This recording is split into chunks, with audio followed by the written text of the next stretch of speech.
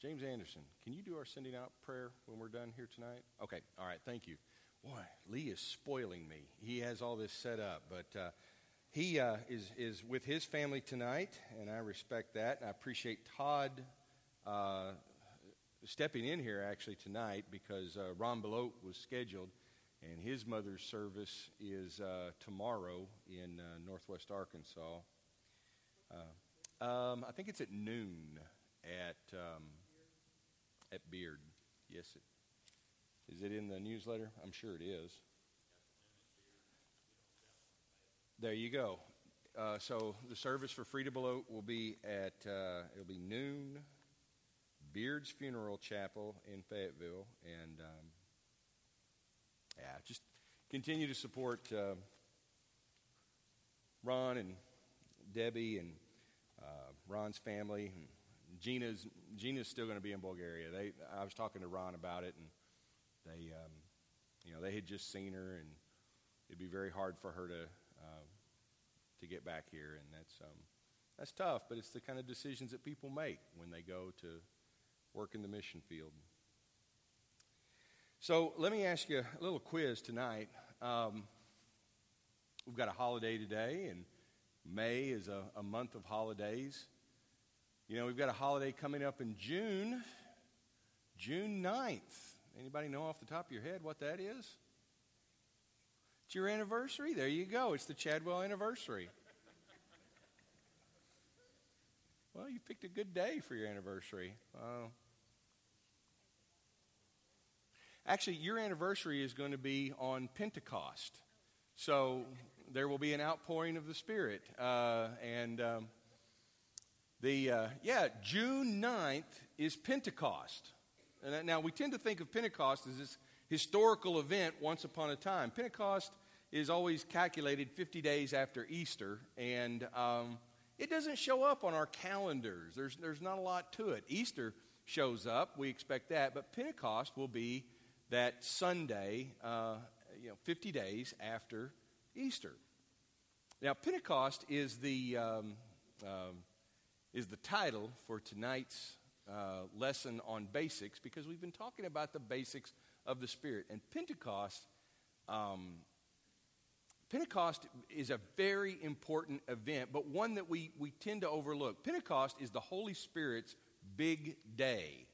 And it's a big day for us in our relationship with God's Holy Spirit, because some things come together at Pentecost that matter even today. So I'll tell you what, let's look at the account of Pentecost in Acts chapter 2. Jesus is risen, and like we mentioned this morning in the sermon, Jesus spends 40 days with his disciples. And so, there you, after his resurrection, 40 days, and that clock towards Pentecost is going to be happening. And there's a Jewish festival that's going to happen at the same time that we count Pentecost. But the point is that Jesus has already said, for example, in John 16, he's already promised that when he departs, God will send another counselor or another comforter. The word is paraclete. And I like to translate that, and this may be another discussion, as another encourager. That something that does the exact same thing that Jesus did when he was with them. This Spirit is going to be given to them. And there's going to be a connection to God now that will not be limited in time and space the way Jesus was when he was with them as a man. But now there will be this connection with God through the Holy Spirit, that no matter where they're at and wherever they go, they always have this connection, this paraclete. Now, that's Jesus has promised that. In Acts chapter 1, leading up to this, Jesus says to them in chapter 1, verse 8, "You will receive power when the Holy Spirit comes on you, and you will be my witnesses in Jerusalem, in Judea and Samaria, and to the ends of the earth. Last time we took notice of the fact that even in the Old Testament, God's Spirit becomes a spirit of empowerment. It becomes a spirit that gives some strength, some courage, some leadership. You have different examples in Saul and Samson, even Solomon when he asked for wisdom. But the Holy Spirit empowers people to do things on God's behalf. Well, here's this promise of the coming of the Holy Spirit that is going to empower them, and they are going to be witnesses. And we read in verse 12 that after Jesus ascends into heaven, the apostles returned to Jerusalem from the hill called the Mount of Olives, a Sabbath day walk from the city. And when they arrived, they went upstairs to the room where they were staying. Those present were Peter, John, James, and Andrew, Philip and Thomas, Bartholomew and Matthew, James, son of Alphaeus, and Simon the Zealot, and Judas, the son of James. And they all joined together constantly in prayer, along with the women and Mary, the mother of Jesus, with his brothers. In those days, Peter stood up among the believers, a group numbering about 120, which is interesting because it's 12 multiplied by 10. It's a good synagogue number, but we don't have time to discuss all that. But here you've got this nucleus of what is going to become the Christian family on earth. And he said, brothers and sisters, the scripture had to be fulfilled in which the Holy Spirit spoke long ago through David concerning Judas, who served as a guide for those who arrested Jesus. He was one of our number. He shared in our ministry. Anyway, they have to find someone to replace him, and they continue to gather and pray. We move on over to Acts chapter 2. When the day of Pentecost came, they were all together in one place. Suddenly a sound like the blowing of a violent wind came from heaven and filled the whole house where they were sitting. And they saw what seemed to be tongues of fire that separated and came to rest on each of them. And all of them were filled with the Holy Spirit and began to speak in other tongues as the Spirit enabled them. Now notice what the Spirit is doing. It's enabling. It's equipping and empowering them to do ministry, to testify, to be witnesses, to proclaim and preach the good news. Notice also that the Spirit is like a wind. It, as Jesus said in John, John chapter 3 when he was speaking to Nicodemus, it's like the wind that it blows wherever it wants to, and you can see its effects, but you don't see it, and you can't control it. But it has its power. It has its influence. You remember that a couple of weeks ago we talked about that influence of the Holy Spirit. And, if you blow on the back of your hand, you can feel it. You don't see anything, but you feel it. You notice it. There's no ignoring it. This is a vast outpouring of the Spirit. They're staying in Jerusalem, God-fearing Jews from every nation under heaven. When they heard this sound, a crowd came together in bewilderment because each one heard their own language being spoken. Utterly amazed, they asked, aren't all those who are speaking Galileans? Then how is it that each of us hears them in our own native language? Parthians, Medes and Elamites, residents of Mesopotamia, Judea and Cappadocia, Pontus and Asia, Phrygia and Pamphylia, Egypt and the parts of Libya near Cyrene, visitors from Rome, both Jews and converts to Judaism, Cretans and Arabs, we hear them declaring the wonders of God in our own tongues. Amazed and perplexed, they asked one another, what does this mean? Some of them, however, made fun of them and said, they've been drinking too much wine. They still won't accept it. But the Spirit is, this isn't subtle. It's noticed. Now, Peter, addressing the charge that this is all a lot of drunken phenomenon, they've been drinking. Peter has two arguments to counter that. First of all, he says in verse 15, these people are not drunk as you suppose. It's only 9 a.m. And I've often wondered if Peter is saying it's just not couth to drink that early in the morning, or if he's saying they haven't really had time to get good and drunk like you think. Either way, maybe this is Peter. He's preaching a fabulous sermon, and he's kind of opening with a joke. But he's opening with something to say, no, this is not too much wine. He says, but let me show you God's word and show you what it is. And Peter goes to Scripture. He says, this is what the prophet Joel was talking about. And he quotes from Joel chapter 2. In the last days, God says, I will pour out my Spirit on all people. Your sons and daughters will prophesy. Your young men will see visions. Your old men will dream dreams. Even on my servants, both men and women, I will pour out my Spirit in those days, and they will prophesy. I will show wonders in the heavens above and the signs on the earth below, blood and fire and billows of smoke, and the sun will be turned to darkness and the moon to blood before the coming of the great and glorious day of the Lord. And everyone who calls on the name of the Lord will be saved. And everyone can hear it. All these people who are Jews, who are followers of God, they've come together in Jerusalem. And by the way, you may be thinking, well, wait, why can't they understand things? Well, something has happened at this point, which has to do with their history. You see, Judaism had been broken up. Since the time of David and Solomon, they had been scattered. Generations of God's people, the children of Abraham, had grown up in other countries. They learned different languages. They are now generations away from their ancestors who lived in the land. They're separated from the 12 patriarchs, from the children of Jacob. They may be able to trace their roots back to that somehow, but that's no longer who they are. You know, we see this in communities that move to America from other countries. And so we've mentioned the Lao community that lives among us here. Well, now you've got second, third, we're starting to see fourth generation grow up here. They are affected. They have a story that takes them back to their homeland, but they are effectively as American in culture and in language as you and I.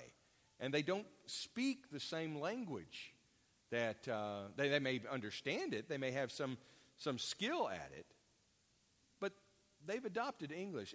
It's rather child of us to say, you know, when people come to America, they ought to learn English. They do. They do.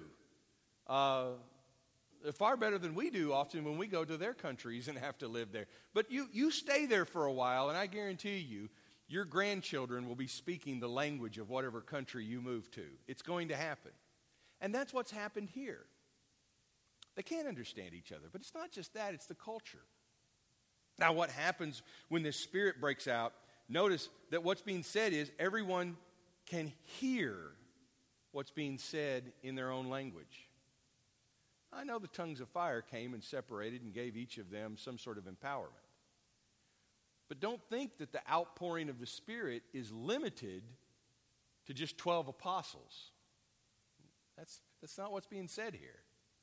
There's something going on that is all God's operation. The 12 apostles, you know, now that they added someone in because they had a drawing and somebody got to take Judas's place. The 12 apostles did not just get superpowers that day. They didn't just gain the ability to speak in some other language. I used to have it in my mind that this event is taking place. And if you've got 12 apostles, then you've got 12 languages that are being spoken.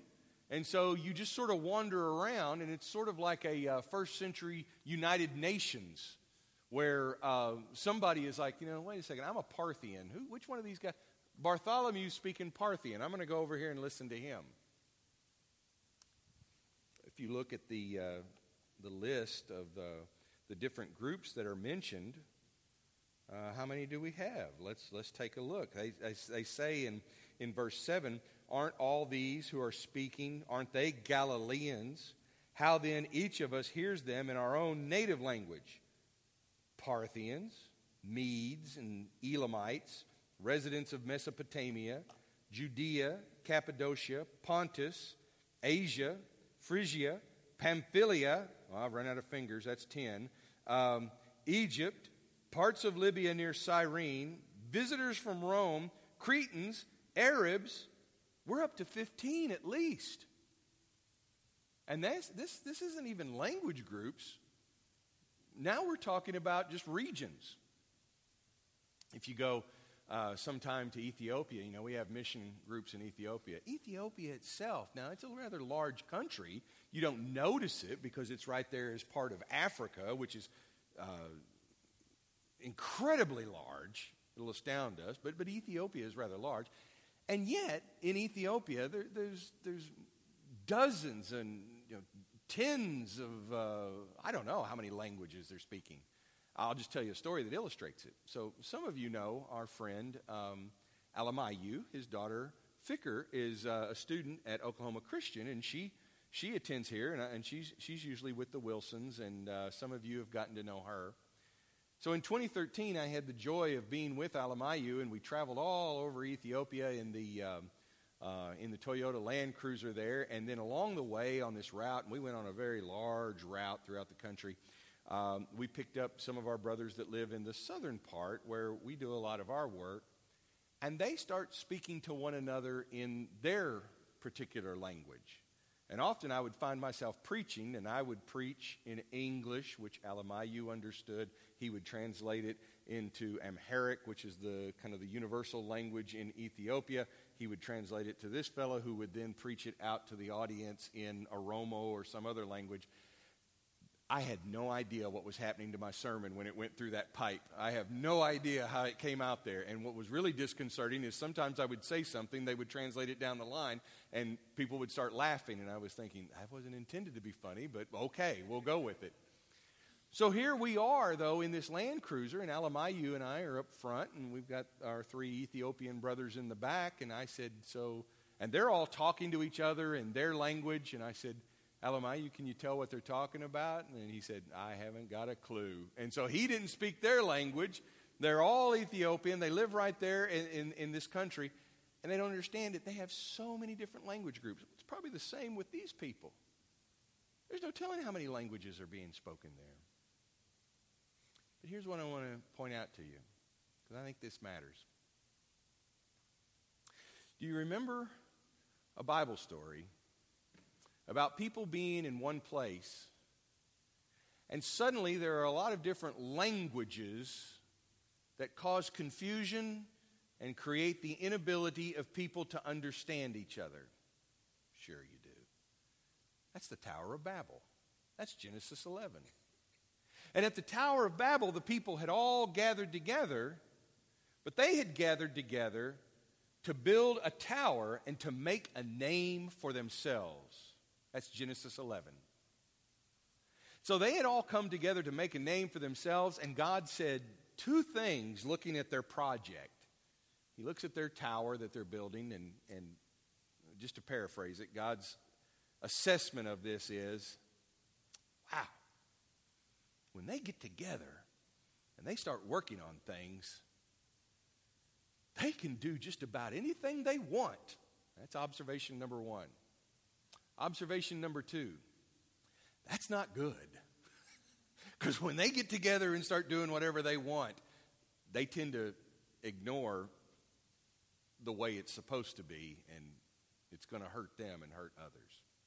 So God brings in that confusion of languages so that they'll have to find it much more difficult to get together and to unify on their terms. That's Genesis 11. That's the story of the Tower of Babel. But I tell you, isn't that happening all over the place even today? Isn't that the story of human history? That we want to come together and create understanding and unity on our terms. There have been so many different philosophies. There have been so many different isms, so many different political movements. Even in our own nation, even in our own history, we want to create unity on our terms. If everybody will come together under the banner of this idea, if everybody will come together for the sake of this, it's still being promoted. We want to come together and create unity on our terms. What happens at the day of Pentecost is God pours out His Spirit to show us the only way that all of you are truly going to be unified and come together is if you are empowered by my Holy Spirit. This day of Pentecost, Peter, quoting from Joel, and Luke especially, who's writing this, is saying, this is a reversal of Babel. That at Babel, the people, God has to confuse that and confound that because they will get together and do something in their own name. But when they become the witnesses of Jesus in Jerusalem, Judea, and Samaria, and to the ends of the earth, then they will be empowered, and not only with the ability to speak, but also with the ability to hear and understand. Yeah, I know there's tongues of fire there, but at the same time, I think it's possible to see that this pouring out of the Spirit on all people, I mean, it's as if there's not just a gift of tongues, but a gift of ears. That it's both speaking and hearing. And what amazes everyone is that they hear in their own language what's being said. All of these different people. I think it's too simple to compare what happens on Pentecost, Acts chapter 2, to the kind of stuff that we read about in Corinthians, where the people speak in sort of a spiritual, Holy Spirit utterance, the gift of tongues, Paul calls it. And Paul just accepts that they're doing this. He doesn't make much commentary on it other than, why don't you say something that makes sense? In other words, God wants people to hear and understand. And that's exactly what's happening, because there's no need for interpreters in Acts 2 on the day of Pentecost. There's no need to make sense of this. God's Spirit is making sense of it. And what Joel prophesied is happening.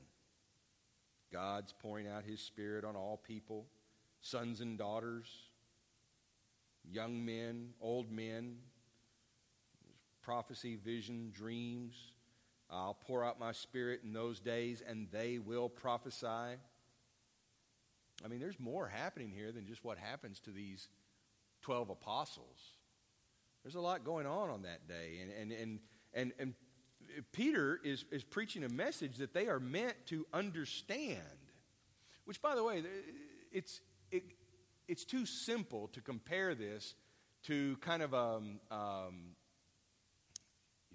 unintelligible utterance. And this is what we often get caught up in. We worry about, well, what about the gift of tongues today? What about the gift of tongues today? I would recommend, and I don't mean to be crass or rude, I'd recommend we just set all that aside when we're reading Acts 2. Because what's happening in Acts 2 is the empowerment of the Holy Spirit. It's not some sort of act of worship where something can be understood or not understood. And, let's set that aside, because I think that's an unfair comparison. What's happening in Acts chapter 2 is that there is a miracle of understanding. The Holy Spirit empowers the ability to speak and be understood, because if you have all of these different groups from all of these different, they speak all these different language groups, but they are at root the people of God. They need to hear this message, and they need to hear the truth about the identity of Jesus Christ. And Peter's message says to them that Jesus of Nazareth is Lord and Messiah. Acts chapter 2, verse 36. Let all Israel be assured of this: God has made this Jesus, whom you crucified, both Lord and Messiah. The message that all the people of Israel who are scattered need to hear is that the Messiah has come, that Jesus of Nazareth is that Messiah, the one they crucified. Now that's the point, that in their understanding, they realize that they've messed up. Their response is essentially, we just killed our rescuer, the one that God sent to save us, and we killed him. Now what are we going to do? They have concluded that all hope is lost. And that would be a natural conclusion. But what they don't understand yet is the Spirit and resurrection when the people heard this, they're cut to the heart. Oh, now what are we going to do? Peter said, well, repent. Be baptized, every one of you, in the name of Jesus Christ for the forgiveness of your sins. And you'll receive the gift of the Holy Spirit, the pouring out of the Spirit, like Joel was talking about. This promise is for you. It's for your children. It's for everyone who's far off, for all whom the Lord our God will call. Jerusalem, Judea, Samaria, to the ends of the earth. We're just beginning. Pentecost is just the start. And with many other words, he warned them and he pleaded with them, save yourselves from this corrupt generation. And those who accepted his message were baptized. About 3,000 were added to their number that day. They go from 120 to 3,000. This is the restoration of God's people. But it's not going to stop there. And all of that happens because of the empowerment of God's Spirit, his outpouring. I think that we can pick Pentecost back up and realize that what it means for us today is that when the Holy Spirit draws us together into a unity to make a name for God, then we have just found a much better unity, and we have found true salvation. We have found the truth. We're experiencing what Joel prophesied, what Peter preached. And that's far better than just having some magic ability to speak languages. That's not what this is about at all. This is the function of the Holy Spirit so that people who are so extraordinarily different that we would even speak different languages come together in unity in Christ. And that reflects God's intent for all of creation. God is restoring what was lost at creation because of sin, because of selfishness, because of pride, because of our own quest to make a name for ourselves.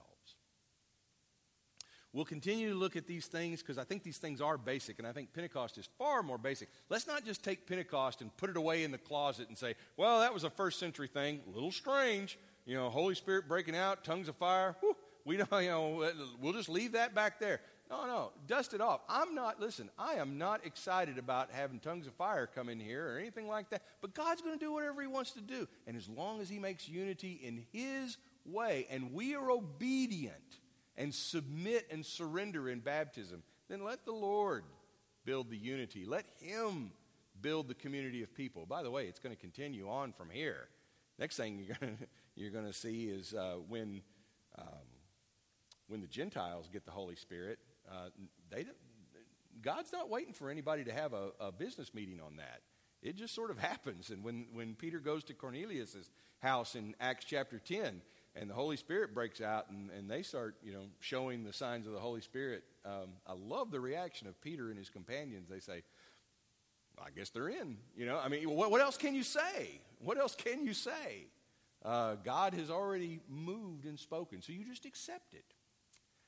But the Holy Spirit is not a power or a talent or a skill that we can somehow manipulate, manage, acquire.